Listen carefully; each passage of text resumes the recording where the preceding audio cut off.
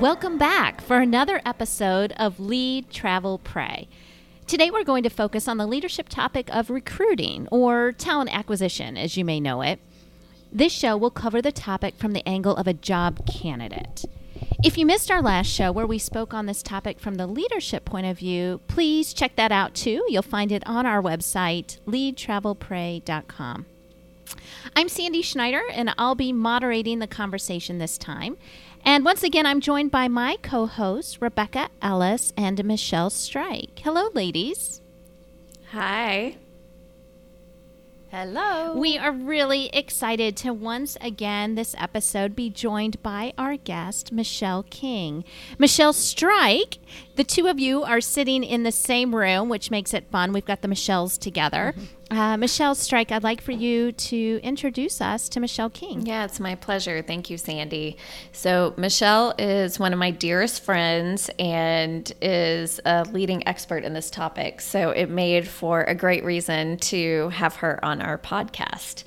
So she comes with almost 3 decades of experience in the talent acquisition and recruiting field. And currently she is the Vice President of Talent Acquisition and Diversity and Inclusion for Reinsurance Group of America, otherwise known as RGA. And she's been there for almost 6 years. Prior to that, she was at Scripps for almost 8 years, which you guys might be most familiar with via their affiliation with HGTV. So I'm confident that once again, we'll glean lots of great insight from Michelle and her experience. So we're excited to have you on the show. It's my pleasure to be here. Thank you. Thanks, Sandy. Absolutely. Thank you. So let's get started. With unemployment continuing to stay at near historic lows, traditional recruiting practices have evolved to be more agile and tech-enabled so as to create a better candidate experience. Michelle King, I'm curious to know if you've noticed anything in your particular company's processes or recruiting philosophy that has changed recently.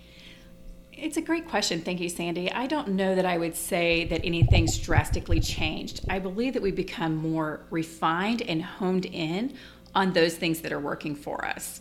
So making sure that we are outward facing, that we're networking as recruiters, that we're where the people are, showing up at industry events, working with technology. Some of the things that we do differently today is we might do more video interviewing. Instead of flying candidates in to try and expedite the process, we might do video interviews and have them go somewhere that's available for a video, or we do a video, even doing FaceTime if technology is not working. So we try to be more flexible around that. I think our systems have gotten more sophisticated, so using our applicant tracking systems to help us source talent, whether it be through outward social media sites, whether it be within your own database, and then that communication through your systems with your candidates has gotten much better than, say, even 5 and 10 years ago than it was, that would allow you to have that two-way conversation with individuals.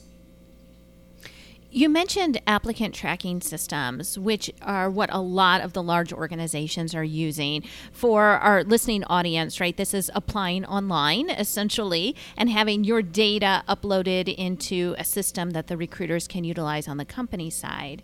I'm curious, I get this question a lot, I think, from people who are going through the job interview or applicant process.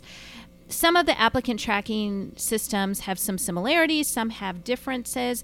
What are sort of the things that candidates would need to know to effectively apply through this mechanism? So what I would say to that is make certain that you're actually filling out pertinent information. Go back and look at what you put. Make sure that you didn't miss a contact information. There's so many times we'll have someone create something and maybe they don't list their phone number and it's not on their resume. So you're left to try and get to them through email. Making certain that you list and actually attach your resume to the applicant tracking. Don't just fill out, your contact information. So you want to go back and validate that it's important. You're right. Every applicant tracking system is a little bit different. Some have different tools, but just make certain that you as an individual are putting as much information as you can, because that's what's going to get you contacted. Mm-hmm. Yeah, I think that one thing that I see that's kind of different in the space is how much, even for some mid-level to lower-level positions in organizations, they're starting to use search firms because of the low unemployment rate that we're having, that it's more and more competitive at a variety of levels, and they're really looking at LinkedIn. In fact, I just talked to a candidate applying for a role last week in an organization, and I said, how'd you find out about this job opening? And they said, well, I wasn't happy in my organization, so flipped on LinkedIn that I was open to recruiters contacting me within a day. Within a day, he was contacted by that organization. So I think that just the sophistication of how systems are working, and that's, a big component of people's roles, just makes that accessibility different than it was before. On a more personal note, one of the things that we've really tried to do at CMA is get really good at assessing culture fit, especially at the consultant level. And so we will go so far as to bring somebody into our monthly offsite. If they're not located in St. Louis, we'll fly them in, and they spend a half day with us. And we ask them to present so that we see what it would look like in front of clients, Q&A, stuff like that. Like, how do they do that job qualification? And then also just how do they gel with the group?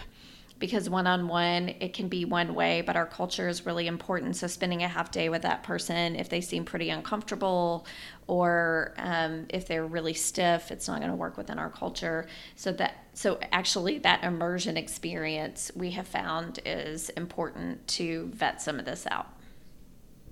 Mm-hmm. Totally. I like, Michelle, that you brought up LinkedIn. For those in our viewing audience who are in a job search, if you don't have a LinkedIn account yet, this is a great opportunity to open one. I recently had a conversation with someone who, for whatever reason, was a bit intimidated about getting on LinkedIn, even though they are on Facebook.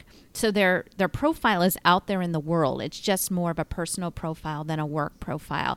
And it really surprised me that there would be apprehension in switching from one platform to the other. Thoughts on LinkedIn and how that can be beneficial, or on the converse side, detrimental in the selection process? Yeah, so LinkedIn by far, particularly in North America, is the largest social recruiting platform there is for work. If you want to get noticed and found, LinkedIn is one of the easiest ways to do that. You are starting to see others come into play. Other markets in certain countries have different platforms, but in North America particularly, it is the strongest. We use it. Our recruiters heavily use it to actually network with talent. And so it is really interesting. And I would say, from a positive side, what I would encourage people to do is not just list a title and a company name. Put what you've done and done successfully, not just what your responsibilities are, right? Show your accomplishments out on LinkedIn, because that's what's going to get you noticed. The opposite side of that is that if you are active on LinkedIn and you're always posting, but you're posting what might be viewed as some as inflammatory, right? You have a strong view one way or the other.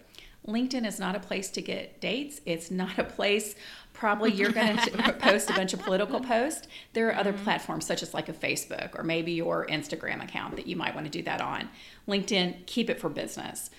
You've started to see people web into LinkedIn, even personal postings. There's nothing wrong with that, but it is a business platform. And so I think that that's the best way to keep it. Agreed, completely. So LinkedIn is certainly a good way to get noticed, particularly by recruiters who are scouring the market, looking for people who have certain skill sets. I'm curious about applying online via a resume. What sorts of things might help a candidate be noticed when a recruiter's got, I don't know, a stack of 25 to 100 resumes for a particular opening? So I think that one of the best things that you can do is just exactly what I said about what you should post on LinkedIn. It's no different on your general resume. So often individuals will submit a resume with what their responsibilities are. I'm responsible for finding qualified talent people. Instead of saying, placed individuals with a less than 50% or 50 days time to fill. That's an accomplishment, right? So what I would say is write your resumes to your accomplishments. Pull out the things that you've done successfully. You can weave in there what your responsibility is, but if you just list your responsibility, I'm going to want to know what you've actually accomplished. Has someone had the same experience and repeated 1 year of experience 10 times, or have they shown growth, right? You want to see that in a resume. The opposite side of that true is make sure you spell check and grammar check, because we still see a lot of resumes that come over with misspelled words, misuse of grammar, missing periods. I can't underscore how important that is, not only from a talent acquisition perspective, because sometimes, someone might come through as a network and we still put them through. Leaders notice that as well. I will have leaders that will say, this isn't the right way to say that, right? They'll mark it up. They're very particular. It does show up. And it doesn't hurt to have someone look over your resume beside yourself, because you know you best, and you automatically read how you meant to say something. And so I would always encourage someone to have someone else look at their resume. I think that's great advice. It's always hard to edit your own anything. You just miss things that others will pick up on. One thing that I know as a hiring leader that I most notice in that stack, and often a recruiter screens some, but when they get to me and they're written so generic, like any job in the learning space, when I'm specifically hiring for an instructional designer, it's challenging for me to find the skill and the good fit that they might be when it's a kind of generalist type of approach to just cast a net to as wide as audience as they can, clearly using it for multiple postings. I don't know that you have to get so specific that every resume is individualized.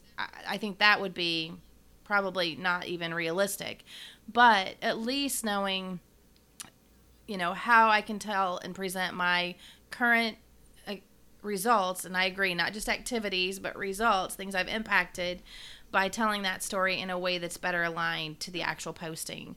And maybe that means having a couple different versions of a resume, but I do know that the ones that look pretty non-specific to me are the ones that go to the bottom of the pile.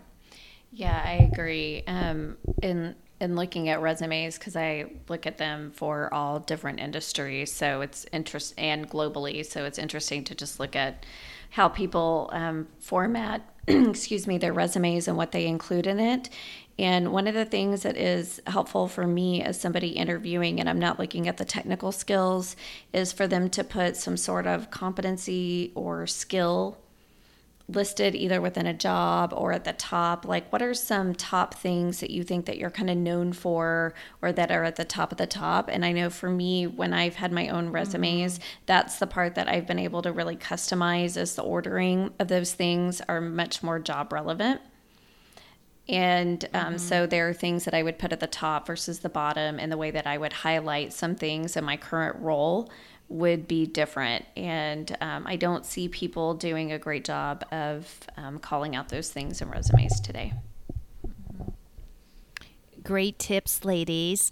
So let's say we've got somebody who's applying for a job, their resume, they've spent time on it, it's been reviewed, it's been uploaded, they've updated their LinkedIn profile, and they actually get selected for an interview. They're super excited, a little bit nervous as they're getting ready to walk into that interview. What things have you noticed that the most successful candidates do or say to leave a positive first impression? First of all, they show up early. It's always interesting. Don't show up an hour early. Right. Because that's just annoying. But make sure that you're showing up. The old adage, to be early is to be on time, to be on time is to be late, is so true. Because it's a matter of respect. Do I respect other individuals' time? Now, if you find that we all have emergencies that come up, maybe you're stuck in traffic beyond your control, then call the person. Make sure before you leave your house or your business to go to that interview, you have your contact person's number handy so that you can reach them. Know who you're going to contact. The other thing that stands out is how they treat our people at the front desk, right? They're on time, but they're actually they'll be nice to the people that they meet up front. We always ask, right? Because if they're rude to them, they're probably going to be rude to someone else. You never know who it is that you're going to be talking to. Yeah. So absolutely. being nice. The other piece is being succinct. They can tell their story. They know how to answer questions and go deep when you go deep with them. But they're not just so polished that they're what I call a professional interviewer, right? They just have their story, and they're going to tell you their story no matter what. And they don't listen to the questions that you're actually answering or asking of them. Yes. Yeah, I think that I really like those tips. I think that as somebody who is interviewing, it can be tough to feel prepared and yet not come across as over-prepared, right? Where you've thought about certain questions, and so they just said conflict, and so I'm going to answer the question this way rather than actually listening to what the example was being asked. And so then they don't end up answering the right question, and there are times where I'm like, okay, that actually didn't give me what I needed. And so as the person interviewing them, I'm having to go and say, so I actually need something a little bit different for an example there. So let me re-ask it. And if you need me to clarify anything, I'm happy to. And I think at that point, they're pretty flustered because they know that they just did something wrong. So I would say, honestly, it's just truly trying to listen and balance how you come across and how prepared you are with going in the moment. And I think that's a great point, Michelle. But it's also good for candidates. When they tell me something and they say, "Is that what you're looking for? Or is there something that I missed?" And they ask me that question, I appreciate it, because then I can say, "It's close. Can I ask you some clarifying questions?"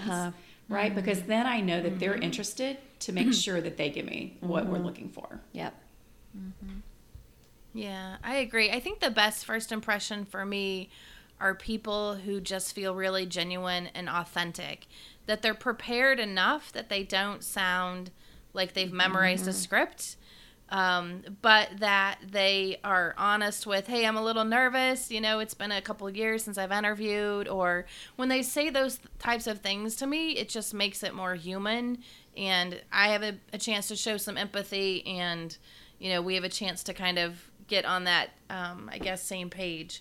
So that's for me probably the biggest. I don't like things that feel like a production and feel like an inauthentic exchange of information, which is often the case, I think, unfortunately. Yeah, totally. So we've been talking mostly about face-to-face interviews, but the reality is today that a lot of interviews are being done virtually. So what are the things that applicants should be thinking about to ensure a successful virtual interview? Well, test your technology before the interview starts is number one. And we actually ask candidates, have you done this before? If you haven't done video, would you like to test out your equipment beforehand? And our scheduler will actually test it out with them, because it's so important to have a good impression the first time. The second piece is to make sure that you're looking at your camera and the person you're talking to, and not looking up as you're answering questions or looking around the room. You might have your pajama bottoms on, but make sure the camera shows you're dressed for the interview, right? Make sure that you're in a quiet space if you're not actually in a room that's designated for video, so that, you drowned out those background noises that don't overtake an interview conversation.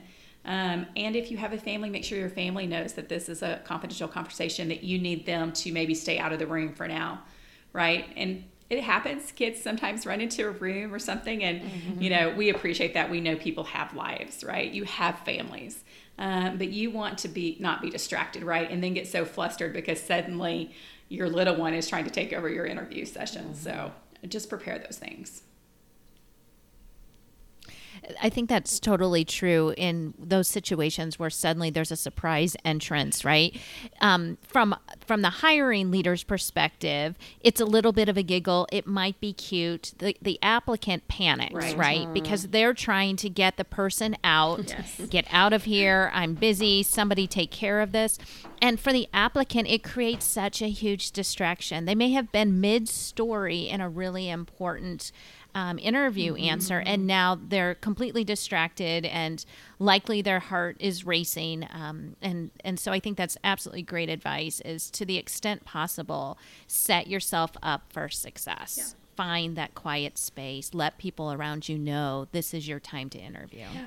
Can I just tell a quick aside here of a story that I had never experienced until this point, and it's now happened 3 different times, where I was on the phone with the applicant, and it was in the afternoon, and their teenager came home, and as soon as they hit the garage, the car picked up the Bluetooth of their phone, and then we heard the loudest rap music that you have ever heard, and neither one of us could figure out what happened, and we can't talk to each other because then it was in the car, and so he couldn't hear me, right? And so we just both ended up hanging up and reestablishing the connection and figuring out that it then got picked up on the car. But that has now happened a few different times, that I think that those are things that kind of throw you off that I wouldn't have expected, but all of a sudden I'm asking a question and then I'm hearing lots of rap. It's like, well, that's an interesting way to answer that. Right. That's funny. Thanks for sharing, Michelle. We know that assessing soft skills and things like emotional intelligence are increasingly important for employers, and we talked about that in our last episode. But from a candidate perspective, how can candidates proactively come to the table prepared to share their capabilities in these areas? So one of the things Rebecca just said a moment ago was people who are authentic. I think the best thing you can do is show up authentically to an interview, making certain that you don't always have to have the perfect answer. Showing your best EIQ is being able to be self-reflective, to say, man, this is where I failed. This didn't go so well. Because we all have those in our careers. And if you've been in your career more than probably a month, you probably have something that maybe didn't go right. So being authentic, I think that that's part of it. The other piece is you don't want to sound too canned, but you should rehearse. You should be able to have someone go through questions with you to tell you this is your body language. You've said or and or so 200 times now in this conversation, but you only spent 30 seconds answering a question. So practice, I think, is important. I think it helps individuals, particularly around their soft skills, but knowing how to tell a story. It's not just answering a question, but can I tell a story? Can I tell you the context? Can I tell you what happened and what the success was of it, or what the outcome was? That's really important. I think that helps us really judge their soft skills and show up. So that storytelling piece is huge.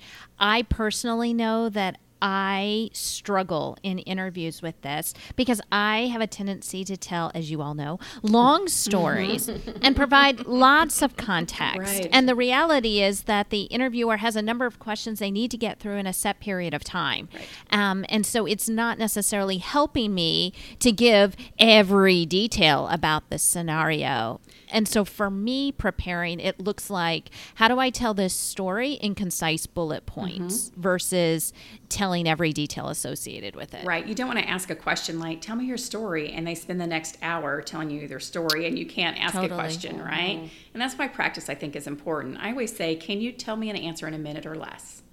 Right? In the next couple minutes, take a minute to tell me your story. It's amazing what you can do, and you can get in 30 minutes to 60 seconds. Or 30 seconds to a minute. I said that backwards. Yeah. But yes.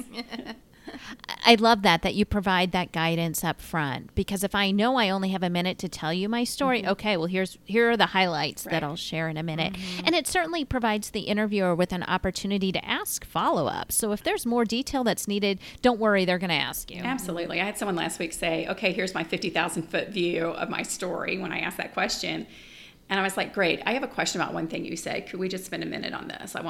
Could you provide more detail? It gave me the opportunity then to actually have a conversation interview that I was actually asking questions and getting the detail that I needed. Yeah, that's a good point. I think sometimes when the stories, let's just say, drag out a little bit, people actually start to highlight things that aren't to their advantage either. And so as an interviewer, that's good for me, but as a candidate, right, it's not good for them. So, Totally. Yeah, absolutely. So let's just say that in our interview, it went swimmingly. We did really well. And now we're walking out of the interview. It was face-to-face, and we got a big smile on our face. We're feeling great amount of relief, and we're looking forward to the next step in the process. What actions should the candidate be taking now after that interview?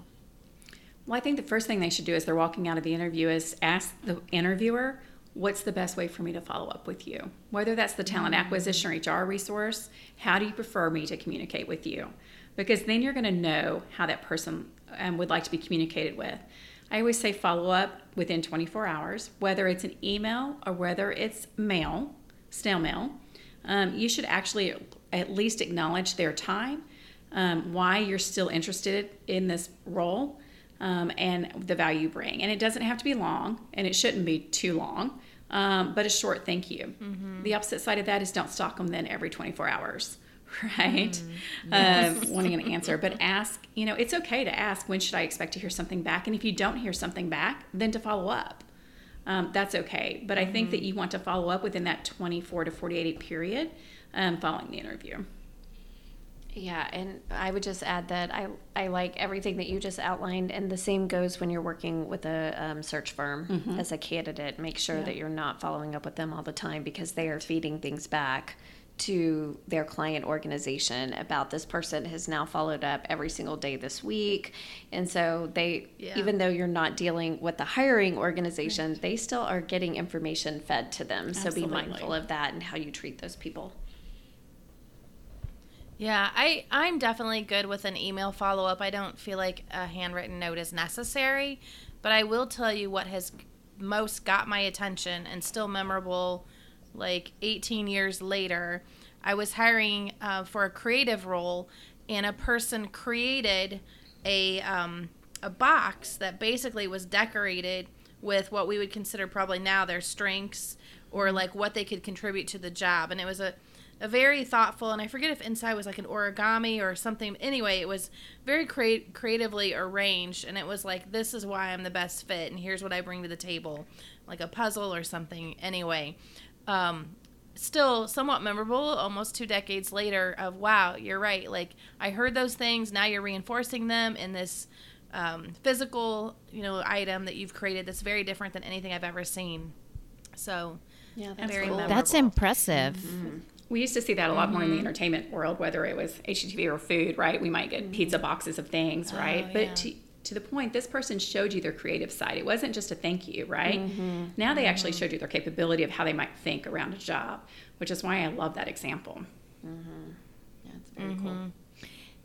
Thank you all for your perspective. We have time for a quick lightning round of questions. Are you guys up for that? Yes. Okay, so I've got 3 lightning round questions. Michelle King, we'll start with you.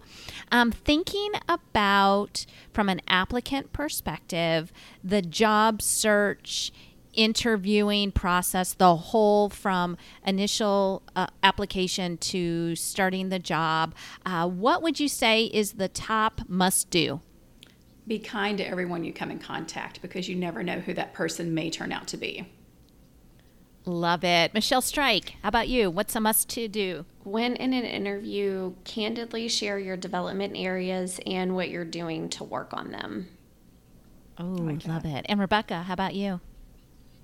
My top do is once you've narrowed down to a specific organization and have been invited in for an interview, talk to everyone in your network who might know or have worked there. Know someone who does or has worked there. A neighbor, a Facebook second degree contact that you might be able to make. But do your research and beyond just scrolling through the website. But really, truly try to get to know the organization before you walk in. Love it. Okay, question number 2. Conversely, what is the top do not do this or one of your top pet peeves in the process? Starting again with Michelle King. If you cuss like a sailor, the time to do that is not in the interview process. So watch your mouth. And you would be surprised. Watch your mouth. Oh, it is true. There are times I'm like, I really cannot believe that they just said that out loud. Right. And they had no clue that they said that out loud, or they didn't care. Yep. Right. Yes. Perfect. Thank you. Michelle Strike. Yeah, so it's kind of related to my do is when you are asked about your development areas, oh, this is such a pet peeve, and it happens probably 20% of the time. I don't know. I mean, I'm sure I have so many, but gosh, I just can't think of one. Are you kidding me? Or yes, they actually don't represent a real development area. So they say something like, I push my team to really meet their goals, and sometimes they don't like that. You take a positive as your negative. Yes, it's totally a positive. And I'm like, so what's the downside of that? I don't know. Maybe they think that I'm too goal-oriented. And I'm like, oh my gosh. Not a development area. Like, every single interview should ask that question. So come prepared with some sort of answer. Don't be surprised.